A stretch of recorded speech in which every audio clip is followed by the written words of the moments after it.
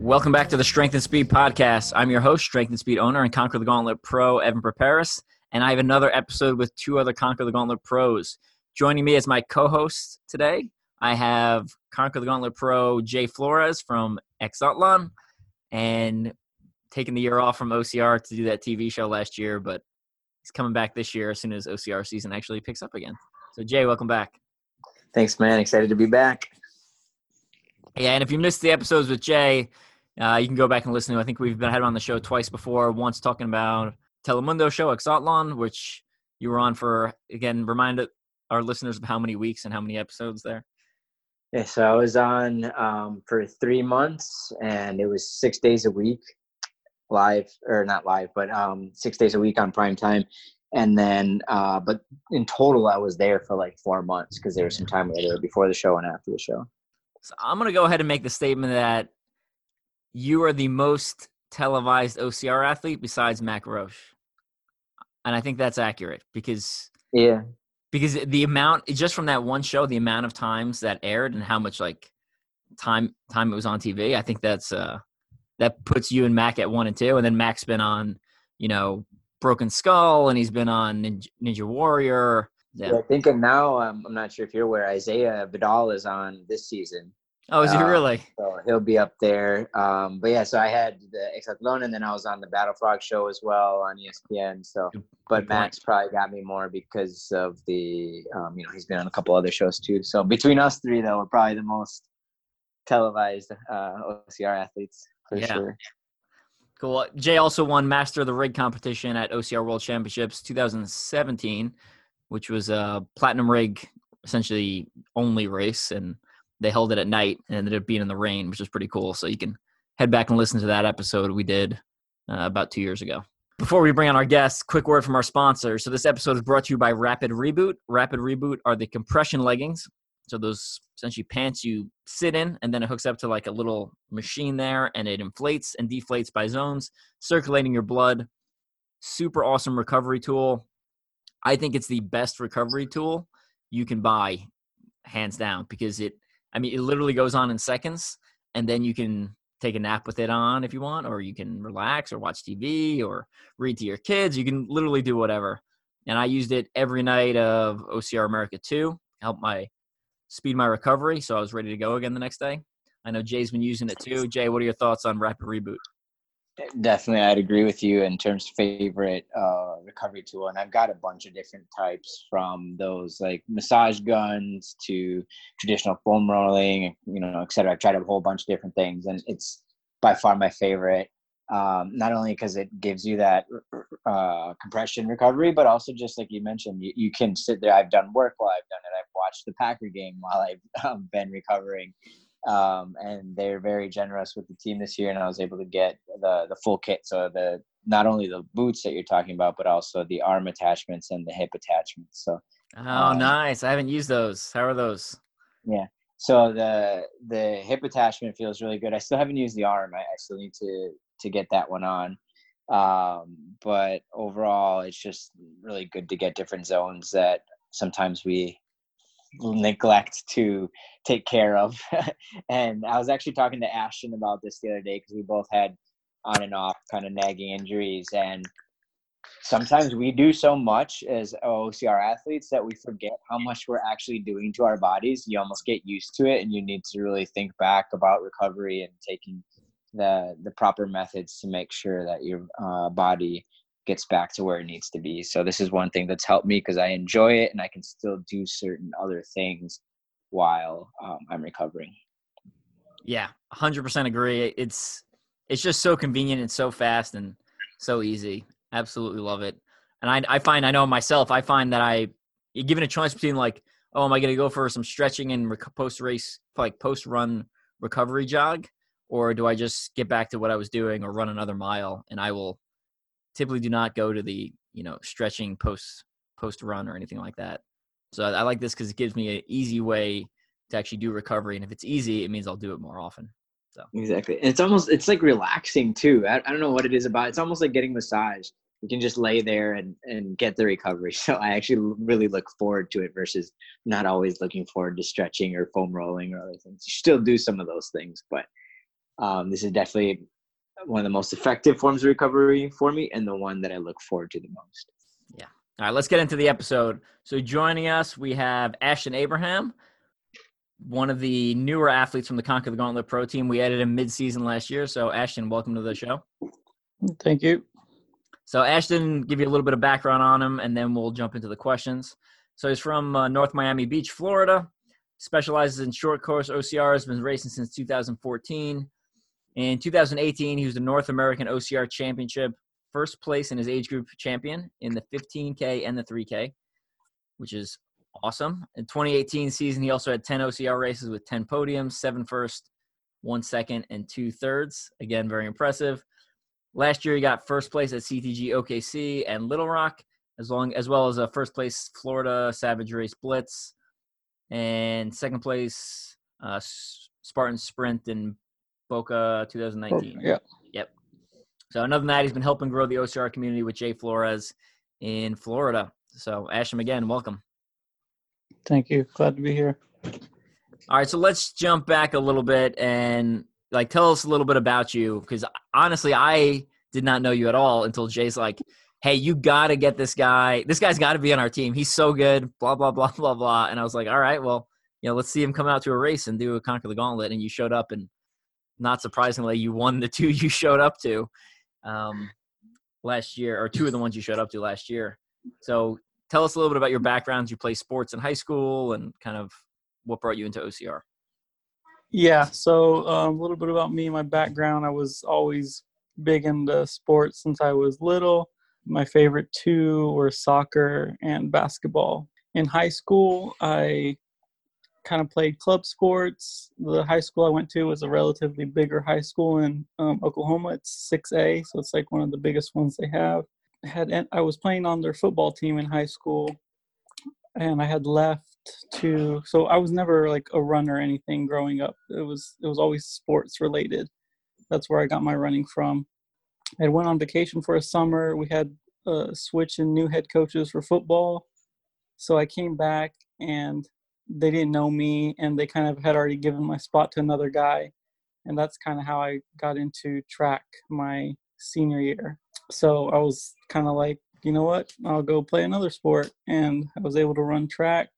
I was a mid-distance guy. I hated cross country. I hated the longer events. So I ran the 800 and down. Those were my events. And then after that, I kind of stopped. I went to college for a couple of years, didn't do too much.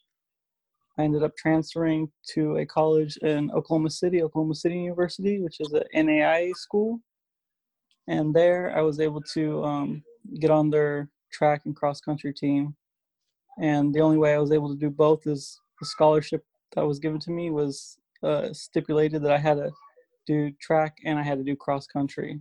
So that's when I kind of got my running background. I ran for 2 years there, and then I kind of got a little phased out of running, and I was looking for something different. And that's when I found my first CTG in Tulsa, actually, that I ran.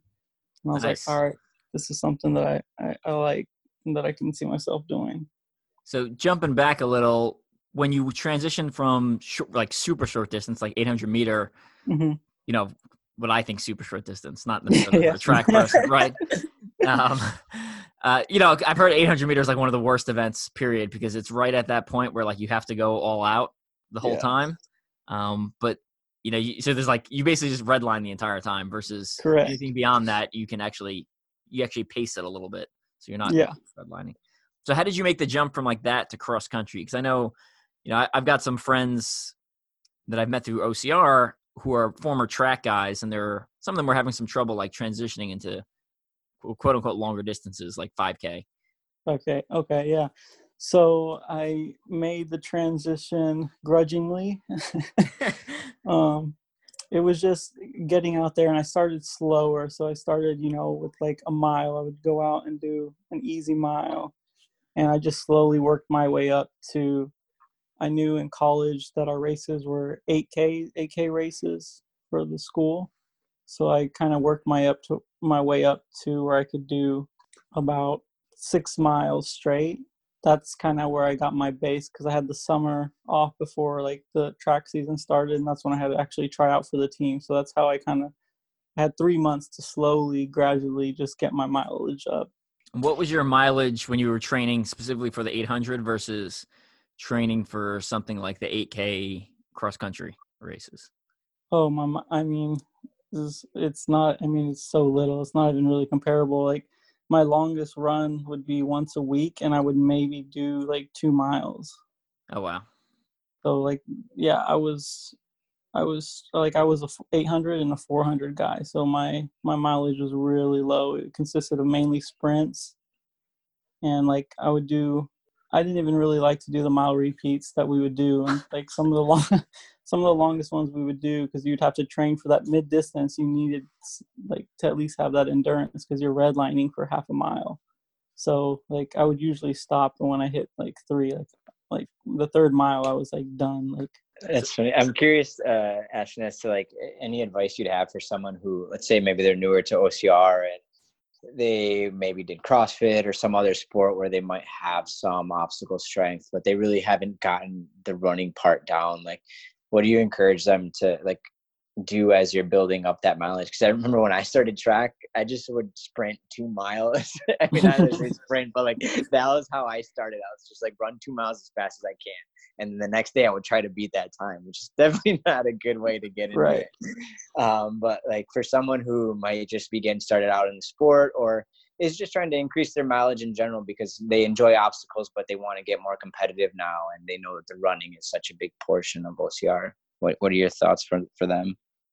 So to increase their mileage, I would say just, gradually increase it. Definitely don't go out there, trying to run like 6 miles, like back-to-back days. I would, depending on if they're a CrossFitter or they're someone that's got a little bit of fitness background, they could probably, easily go out and do, a couple miles, 2 to 3 miles. And I would say you kind of just, depending on what you're comfortable with, just start out a little slower on your mileage for the week. Maybe, 10 is all you can get in, and just make sure you take your rest days in between. If you're doing like a longer run, which to Evan, like their long run would be, like a warm up, but to them starting would be like half of his warm up maybe, but like their 3 mile, run that they do is going to take a lot more out of their body than they may think. So just make sure to get that rest in between and kind of gradually go up on your mileage, and definitely get in at least a speed day too, because with shorter distances, to get your heart rate a little higher and get used to a little faster pace of, the mid distance OCRs now. That's kind of what I would suggest for them to start out with. I like that because I think a lot of times we look at other athletes in the sport and you're like, oh, I should be doing what that person is doing. But like, I think it's key to start building that base from where you're at and going up. I think of someone like Ashley Samples on our team, who she's putting in 100 miles a month. And, that's a goal for her. And sometimes I'm like, man, I'm not even close to that. But it's just a different style of training, right? And so if I go out and try to do that right, could potentially injure myself. If I try to do it, someone who's coming in right away and is trying to do that kind of mileage, it's not necessarily the right thing that they need in that moment. So I think each person should kind of take a look at where they're at and where they want to be and build that over time. Yeah, it's very true. Yeah, everyone's at a different point in their journey. And I think the other part is everyone has different goals, like my stuff's all endurance focused. So, I mean, I'll do I used to do 2 speed workouts a week, like 1 lactic threshold, 1 VO2 max. And the number of races I do that are just endurance, it was just tiring me out. And I was like, all right, so I typically I'll do like 1 speed workout a week, maybe, sometimes none. Just because, I mean, if you look at my race calendar, out of it's like 90% endurance thing. So like, I don't know. It's just Yeah. It'll be a good workout, but a lot of times then I have trouble running the next day or running well the next day. So Ashton, I'm curious too as to what, like, not necessarily looking at what the OCR landscape looks like right now, but if you could kind of build out your ideal race. We've raced and trained at different distances and stuff, everything from Savage Blitzes to 15Ks at World Championship. What's that ideal spot for you, and where would you like to see the sport go? For me, definitely, for me, I like the shorter stuff. You know what I would like to see is, like, I would love to see, like, an 800-meter obstacle course race. Like, that would be amazing. That would be cool. Just for like a speed course, but for me right now, where my sweet spot is, it's between the 3 to 5 mile range. Okay. So, like, that's my sweet spot. I can remember one Savage I ran, and I think James and Ken were there, and the last mile, just like, that's where I died, because like that was it. Like, that was all I had. So for me, the World's Championship, World OCRs that have the 3K, like, I like that idea. The 5K races, and then, like, Conquer the Gauntlet is the 4 mile. Like, that's, like, pretty much my sweet spot. Like, that's what I like. And as far as obstacles go, I definitely like harder obstacles that actually make you work, that, even elites can go into, not even sure, with the question, like, if I'm not focused, like, that can take me out, and I'll have to retry it and take a lot out of me. So I like the races with the harder obstacles for sure, like Pegatron, Stairway to Heaven. Savage has some good ones. Some of the rigs are really nice. Yeah, I think that's missing in the sport now. I think ever since Battle Frog kind of went under, and for us, we really focus on CTG, but I think CTG is probably still the only one that people show up to, and the top elites are still worried about how challenging it's going to be. I feel like Savage has got some really good ones, but I don't feel like I would have gone to a Savage and, feared for my band. Yeah. No, the fear is not there at Savage. So they have good obstacles, but they're definitely not. I don't think they're hard enough to actually scare you. So I feel like that feeling is kind of gone. And I don't know, this might be a good question for you, Evan. Course maps. I remember, and maybe it's because I went to a lot of local Florida races, and Ashton, you might be able to talk about this too, because you've done a lot of local Florida ones. But I remember showing up and not knowing what obstacles were going to be there. What do you guys think about, like, the course maps versus just, like, showing up and turning a corner and there's a rig? Or it's CTG kind of throws in the mystery obstacles as well, but you can always kind of guess what's going to be there based on, like, if you don't see Pegatron on the map, then obviously Pegatron's a mystery obstacle. But right. What are you guys' thoughts on that, kind of knowing what to expect versus just, like, the surprise of what obstacles could be? I'm fairly neutral about it. I don't really have a preference either way. I know sometimes people online are like, well, why don't they have the course map up yet? And it's like, guys, sometimes the course is still being built while you're complaining about the lack of course map. So yeah. that might be a reason you don't have a course map, because the obstacles aren't in station yet. And I think some people are like, oh, well, that's, a professional sport. Well, they wouldn't have a, mystery obstacle. They wouldn't have a mystery map or stuff like that. Yeah, I see that point. But then at the same time, like, our sport is, and I've used this comparison on the podcast before, right? Like, our sport's a little more like strongman than it is like powerlifting, right? Like, powerlifting, everything's very standardized. It's the same bar, same weight, same exact thing over and over again. Strongman, it's like, here is just like, it's just, nothing's standardized. The Atlas stones aren't standardized. They're different weights. They're different. You're putting them over different heights. There's different obstacles. There's different events.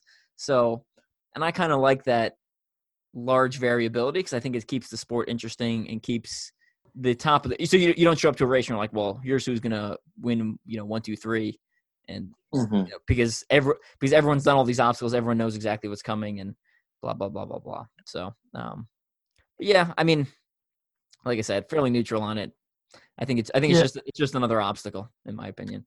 Yeah, so I kind of agree with Evan here. I'm pretty neutral on it. To me, it really, it doesn't affect me personally because usually I won't even look at the course map. I'm guilty of that. I'm guilty of that yeah. too. I mean, honestly, I kind of like just going into race, and like I like the surprise of like running into the next obstacle and then having to like just like think and just get it, like in that split second, just like, oh, this is what's like, you just show up and you're like, all right, you just got to do it and got to attack it. And so I kind of personally like that, like not even knowing. Probably 90% of the time, any of the races that I run, I won't look at the course map. I am learning now that I missed the CTG in Tulsa because I was an hour late to look at the race times. That is true. At least know the correct time of the elite waves. But CTG's elite wave sometimes changes time based on location and number of participants. So you learn something new. Yeah, that was a good. I remember being at the start line, being like, "Where the f is Ashton?" Yeah, I saw you later on Continuum, and I was like, "What? Where were you?" You're like, "Oh, I missed the start time." I was like, "Mother, come on." Yeah. So, but yeah, to me, I think you would have. That would have been a good race too, because that had a hard rig in it.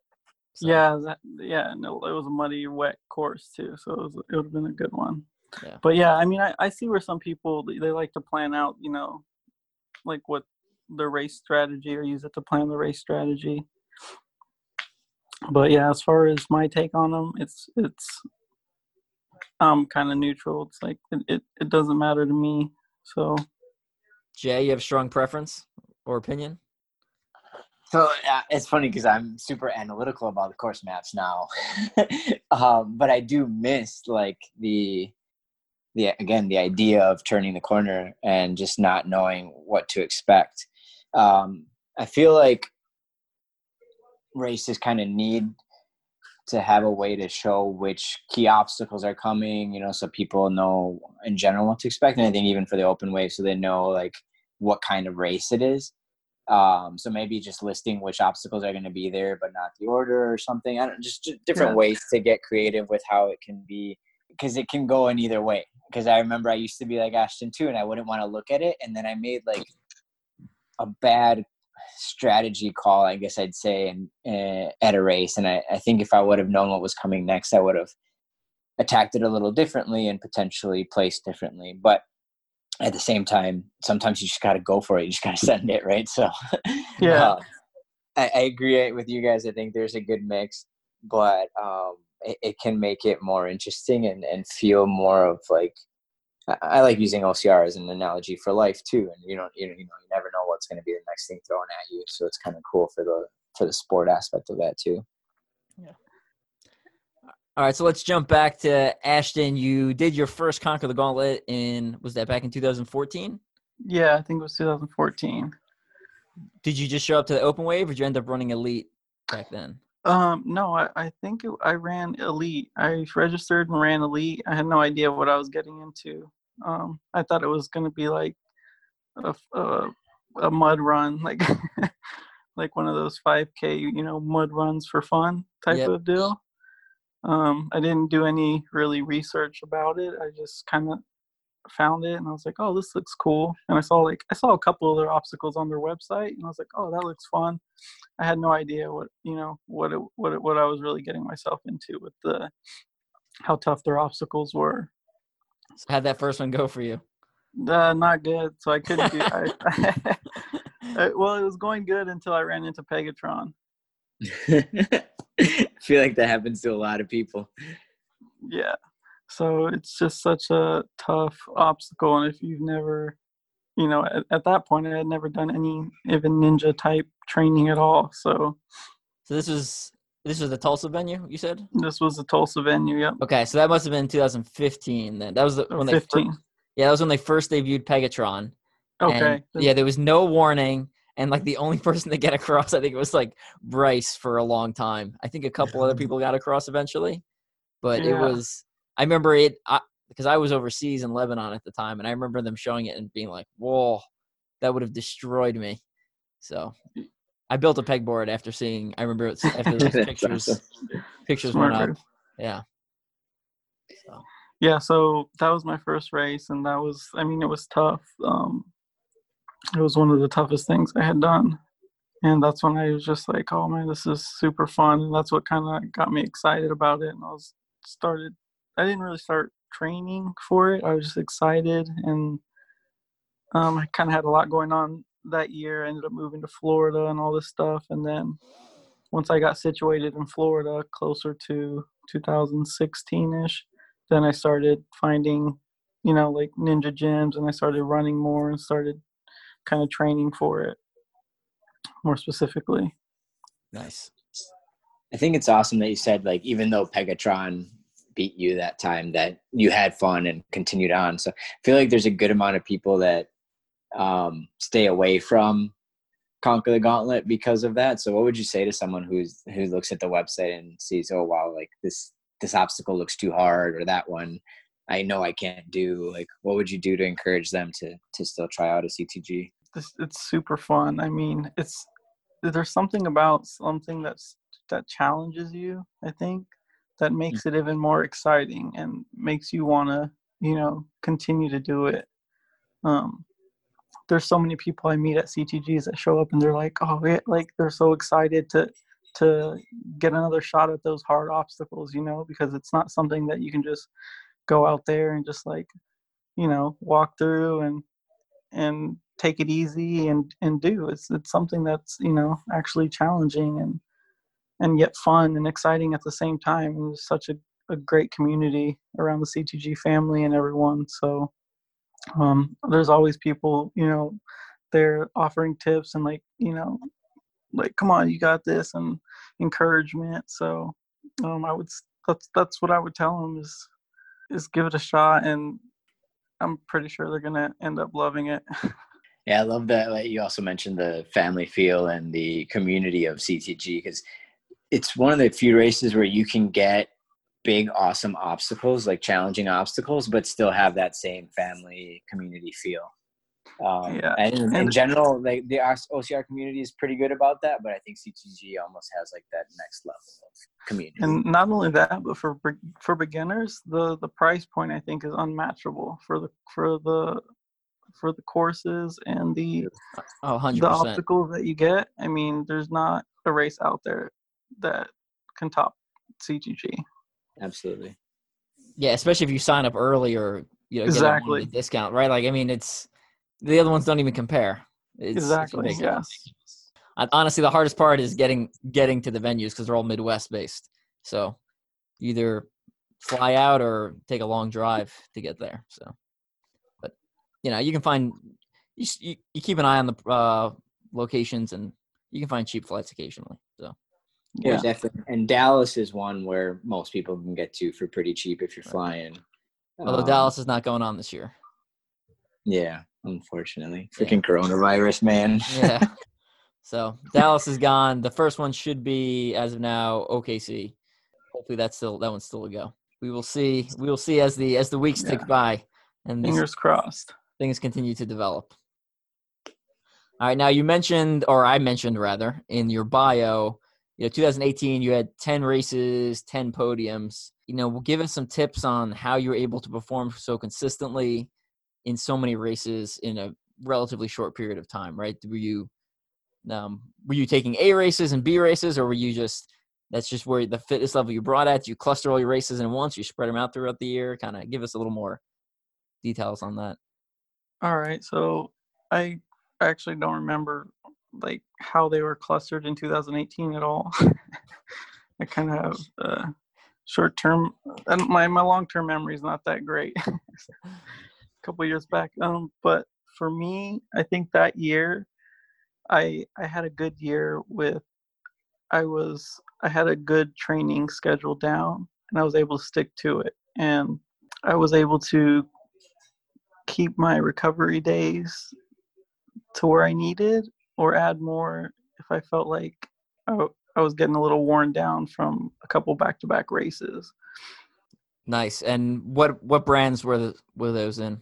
I think there were some CTGs, some Savages, and a couple other in there.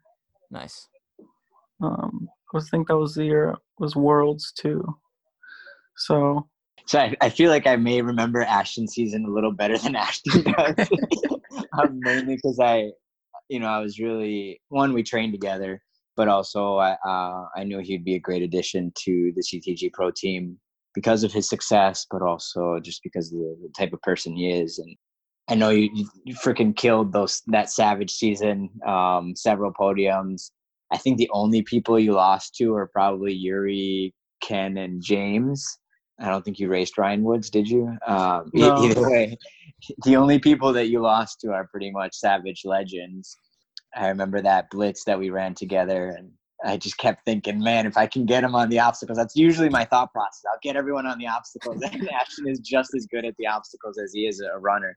So there was no catching him there, but that was a cool double podium for us at the Savage Blitz. And so I think there's going to be, once everything gets back to normal, a really good season for you again this year too, man. So I'm excited for that. Thanks, man. Yeah. I know you said you guys train together. Talk a little bit about that and where your training location is.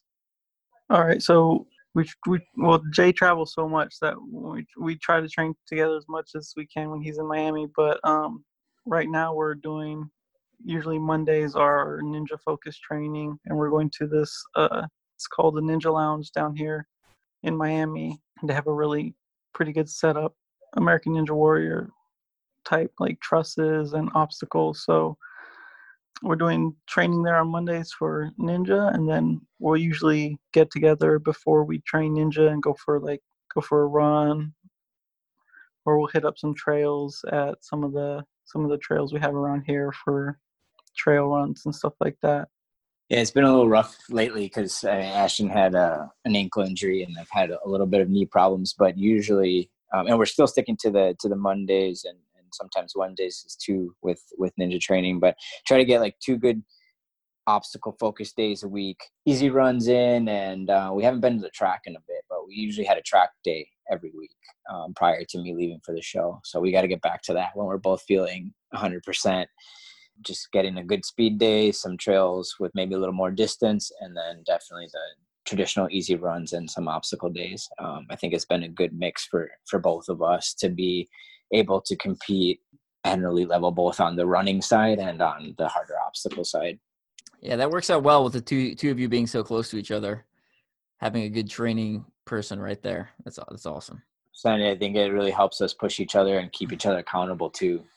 So if you've got anyone in the area that you can connect with that is excited about it, even if they're not necessarily, even if they're at a different training level, just for the accountability portion of it. And, some days I might be feeling down, and then Ashton just texts me like, hey, you want to go run today, or you want to go to the gym? And the day that I probably would have skipped something, Yeah. I now have someone that's helping me drag along, right? And so that definitely helps a lot.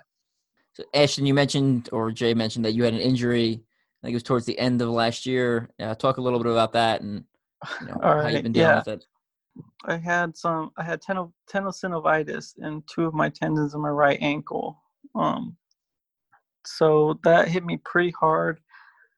I wanted to finish out my season, so I just wasn't being smart about it. I should have just took off and rested, did my recovery.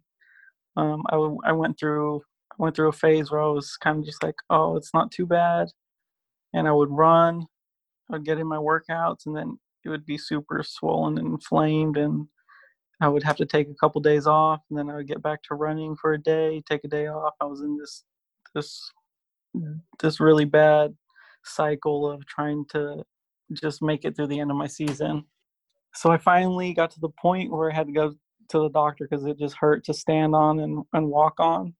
I went, and that's when they did MRI, found out I had tenosynovitis in 2 tendons, and they're both on, one's the posterior tibialis, so it's on the inside of my right ankle, and the other one was, I think, the flexor digitorum longus. So both of them were on the runs along the inside of your ankle there. And I was off it for 5 weeks, and I thought, I would be good to go. And I ran a Spartan in Mulberry, which was the worst race I could have picked to come back off, like not running at all for 5 weeks. The terrain was horrible. a handful of people ended up with sprained ankles and getting injured. So I ran that, got fourth, and then after that, I knew immediately, like I knew like I made it worse. So then I started rehabbing it, and just got back to where me and Jay are able to, jog, go for a slow jog. So um, I'm up to 2 miles now, being able to, pain free, Yeah. which is nice because I mean, this has been since, I mean, I heard it in November, and that's when I was going through that phase, and then since December, I've been having to stay off of it completely. I had to get put in a boot Oh, and wow. everything. So yeah. Yeah, I feel like injuries, it's always easy to look back on yourself and critique in hindsight. But in the moment, I think what makes you a good athlete is also your ability to like ignore pain and ignore minor aches and pains and stuff like that. So it's something hard to judge when you're in the moment, but kind of looking back on your situation, obviously hindsight is 2020. Yeah. Do you have any tips for someone else who may be experiencing a similar, lower limb pain? Lower limb pain for sure. Yeah, first I would say is that your body more than anyone else does. So when it happened to me, I knew that I think I knew that I was hurt and I should have took the time off, but I didn't want to. So listen to your body. I really think if I would just took 2 weeks off and recovered and started therapy exercises, and I would have been good to go. But it's when you continually keep pushing your body and something's wrong. So you might have a small ache and you're like, okay, it's not too bad. So the next day you go out for a 2 mile and you're good. The next day you do the same thing and it's good. And that might be it. You might get better. But if you have that small pain and it's not getting better, it's getting worse, then you should definitely stop, take the time to, recover and rehab, and it'll pay off because instead of being out for longer or having serious injury. Cool thing about our sport is that there's so much you need to work on, which sometimes is very challenging. But if you're having pain in a certain area, then maybe you take a few days off from running and really focus on your grip strength or strength obstacles and stuff that may not be impacting that zone that's bothering you. And that's one thing that's helped me a lot, is just understanding that even though I'm not running today, I can still be getting better in this sport. Took a while to try to understand that, but that's really what helped me get really good at obstacles. Is I had a really bad knee injury several years ago and I couldn't run at all for like a month and a half, I think. And so I just went bouldering and rock climbing a lot. And that's how I really got my grip strength up, and this helped long-term more than if I wouldn't have had that injury. Yeah, absolutely. And even if everything is shot, I mean, you can still pretty much work on balance for all, your injury has to be really bad not to be able to work on balance or upper body, right? Like if whatever part of your body's hurting, you can find something. So definitely good advice there, Jay. Even flexibility. That's one thing I've realized. People that are really good downhill runners and just certain obstacles, flexibility really helps too. And I'm assuming with running form too. I'm not an expert on running form, but in general, I think being more flexible is going to help you too. So even if you're just stretching or doing some yoga, I think the key is just keep active. Like just give yourself that zone, that part that's hurting, give it the rest it needs, but just find other ways to keep active. And it'll also help with like that mental struggle of like, oh, I've got a race coming up and I want to be like at the top level. You can still make small progress without re-aggravating the injury. If you want some good information from recovery modalities and stuff like that, we had Dr. Kirk Iodice on the podcast a couple episodes ago talking about just recovery in general. He's a chiropractor that does some IASTM and adjustments and E-stim and dry needling and myofascial release therapy, all these cool scientific sounding stuff that help you recover faster and perform better. And we're bringing him back on the podcast. I'm not sure if this will be released before or after, but we did a Q&A with him where we talked about some specific injuries. So very good resource. And on the last time we had him on the podcast, he was like, yeah, if you ever have any questions, shoot me a message and I'll either answer it for you or help you get to the right place to answer it, because he's based out of Kansas City. Ashton, what do you got planned for 2020 season? Let's assume that all races are back on starting in June. Starting in June, I will be at CTG OKC. That'll be my first one. Let's test out the ankle. I'm going to do CTG Tulsa as well later on. And then I'll probably try to fit in a Savage and then Worlds. Going to be heading up to Worlds. Nice. You run an age group for Worlds or? No, so I'll be running pro. What happened in 2018 was actually towards the end of my season, I started having knee issues. And my training wasn't where I wanted it to be. And so I kind of went into that 2018 Worlds conservative and not really training that much. And that's why I did age group that year. Gotcha. So, yeah, because this year I had already registered for pro. So I'll be there doing the 3K and then probably the team event. Nice. Jay, what do you got? So CTG and Savage, a bunch of them. I don't really know which ones yet. OKC is challenging because it's right around my fiance's birthday, so that one's usually that weekend is usually a no-go. It's a great birthday present. She would not. Significant other loves that. Guess where I took my wife for her birthday for several years in a row? Las Vegas. World's Toughest Mudder. For World's Toughest Mudder. Every weekend. She's like, why? Why is it always on my birthday? I was like, I don't know. You're the worst. And the first year, it was her birthday, and she was 6 months or 5 months pregnant. So it was a double whammy. Man. It was a double whammy. Wow. So yeah, so it depends though, because we might go somewhere the weekend after her birthday, because her birthday's in the middle of the week this year. So I might make it to OKC. I think Little Rock is my birthday weekend. But overall, it's still kind of in flux for the season. I had like 4 Savage races that I was going to go to that all got canceled in the beginning of the season, and a couple Ninja competitions. But really hoping this passes through, get to a bunch of Savages and CTGs. That's what I can tell you, is those 2 race series are going to be my focus. Maybe a local Florida race just to support local races, but the focus is going to be CTG, Savage, and then World Championships for sure. I'll be there running pro, 3K team, and hopefully the short course if they do that again. I don't know if it was like 100 or 400 meters. I couldn't go to Worlds last year since I was on the show. And I want to get out to something in Europe. I've been following my buddy Leon from Denmark. He's done really well at World Championships, and he's been doing some really cool short races with really good upper body obstacles out there in like Poland and Denmark and stuff. So I'm going to see if I can get out to one of those. Nice. I was actually thinking of going over for Meltdown, the 24-hour race in London where the World Championships, OCR World Championships was held this year. But this was before the virus outbreak, and the flights there were so expensive.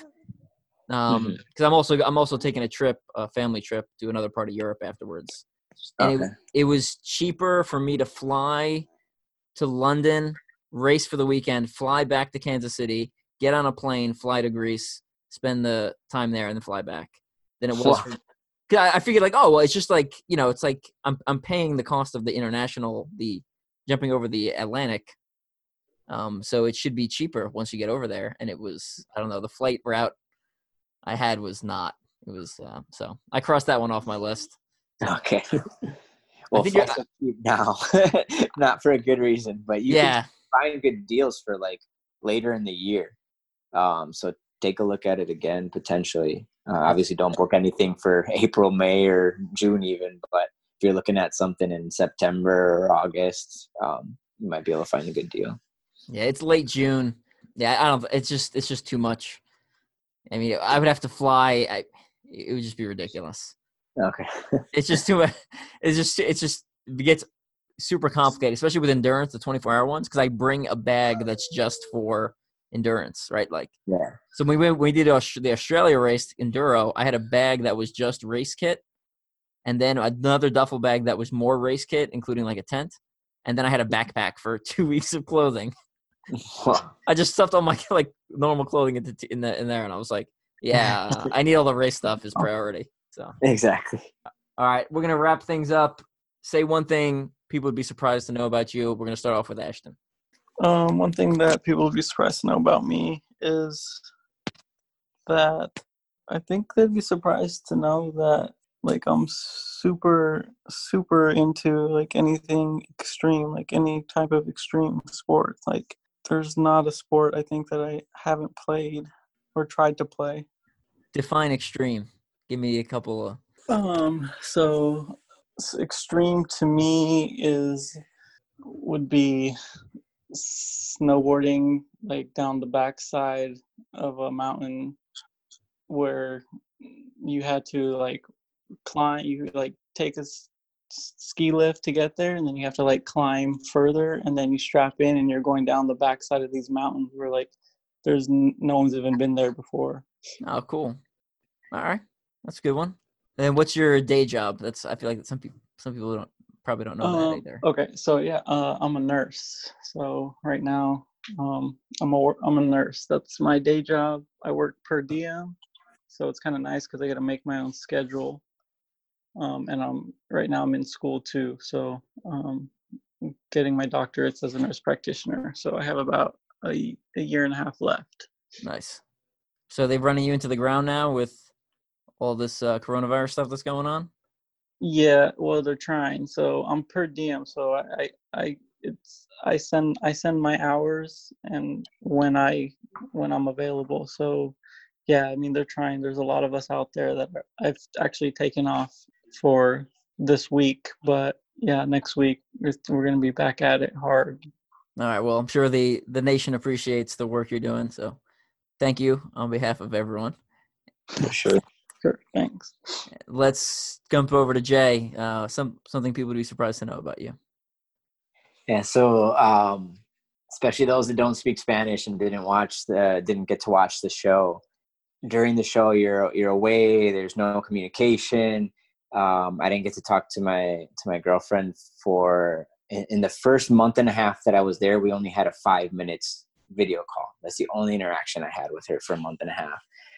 But our team won this amazing challenge where we were able to bring in a family member. They didn't tell us who was going to come, but we had given them a list at the beginning of the season of like 5 people that we would, want to be able to communicate with if we want a video call or that we want to be able to interact with in some way. And so my girlfriend came and I ended up proposing on the show. So on national television, I was super nervous. Not because I didn't think she would say yes or anything. We've been together for a really long time. Just, I guess, the cameras and everything in the moment. And I put the ring on her finger before she technically said yes. So it was pretty funny. Didn't give her a choice. And I looked back, she told me and I was like, what? And I looked back and I was like, as I'm putting it on, she said, she was saying it yes after I'd already started. But it was a cool moment. We got really cool pictures and video, obviously. It was awesome. Kind of crazy. That is a good story. However, Jay, you told that story last time you were on the podcast when we No, did I for real? So that does not count. I will tell a story and then you can come back with something else because all right. Giving you're the only person who's been that's a negative mark on your something that people don't know. All right, so I'll go with. So you mentioned you were on a Spanish-speaking TV show. I can't remember if I used this one. I really should keep a list. But for my job, they taught me Persian Farsi, which is what they speak in Iran. So I can speak Persian Farsi at a pretty mediocre to poor level. I mean, I can get by.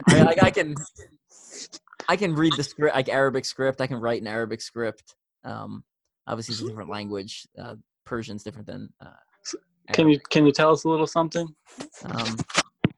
Esman Evanast, Manakle, New York Astam, Mandar, Shahar, Kansas City, Zendegi Mikunam. So my name's Evan. I'm from, I don't know what I said. I'm from New York and I live in Kansas City. So Yeah, I can order I restaurant. don't know what food. you said either, but I believe you. I heard New York and Kansas City. Yeah. So, That's and awesome. then I didn't notice you say Evan though. It kind of flowed with what you were saying before that. yeah. And then when I used to deploy, so my first 2 deployments were 12-month and a 14, and this is before Skype really, and we didn't have, smartphones, and we had computers, but a lot of times you had to go to like the call center to call home. So I actually used to only call my wife or back to my family like once every probably 2 to 3 weeks, which people are like, oh, that's awful. And it's like, well, I don't know. It was one of those things where I used to tell them just no news is good news. And so if you don't hear from me, everything's going good. And I found that if I called more often, one, I would miss home more. And Mhm. which I feel like when I miss home too much, it prevents me from doing my job as well. Because I think to be a good soldier, you have to be willing to sacrifice everything. And if I'm thinking about my family while I'm doing missions, that's not where I want my headspace at. And Right. maybe some other people would disagree or have their own way of coping with that, but that's my way. And yeah, so I didn't call very often, so I was not very good. And then the other problem is if you call all the time and then you miss a night, then all of a sudden your family goes into panic because like, why didn't you call last night? So Yeah. I did not call very often. So I don't really like talking on the phone too much because when you're deployed, you don't really have much to talk about because it's like, well, then I went on a bunch of missions and can't really talk about them. Not that they're like super secret, but it's just it's kind of inappropriate to talk about them. And some of the stuff you shouldn't share because it reveals capabilities and stuff like that. So didn't have much to talk about besides watching bootleg movies for several years. Which I've watched a lot of.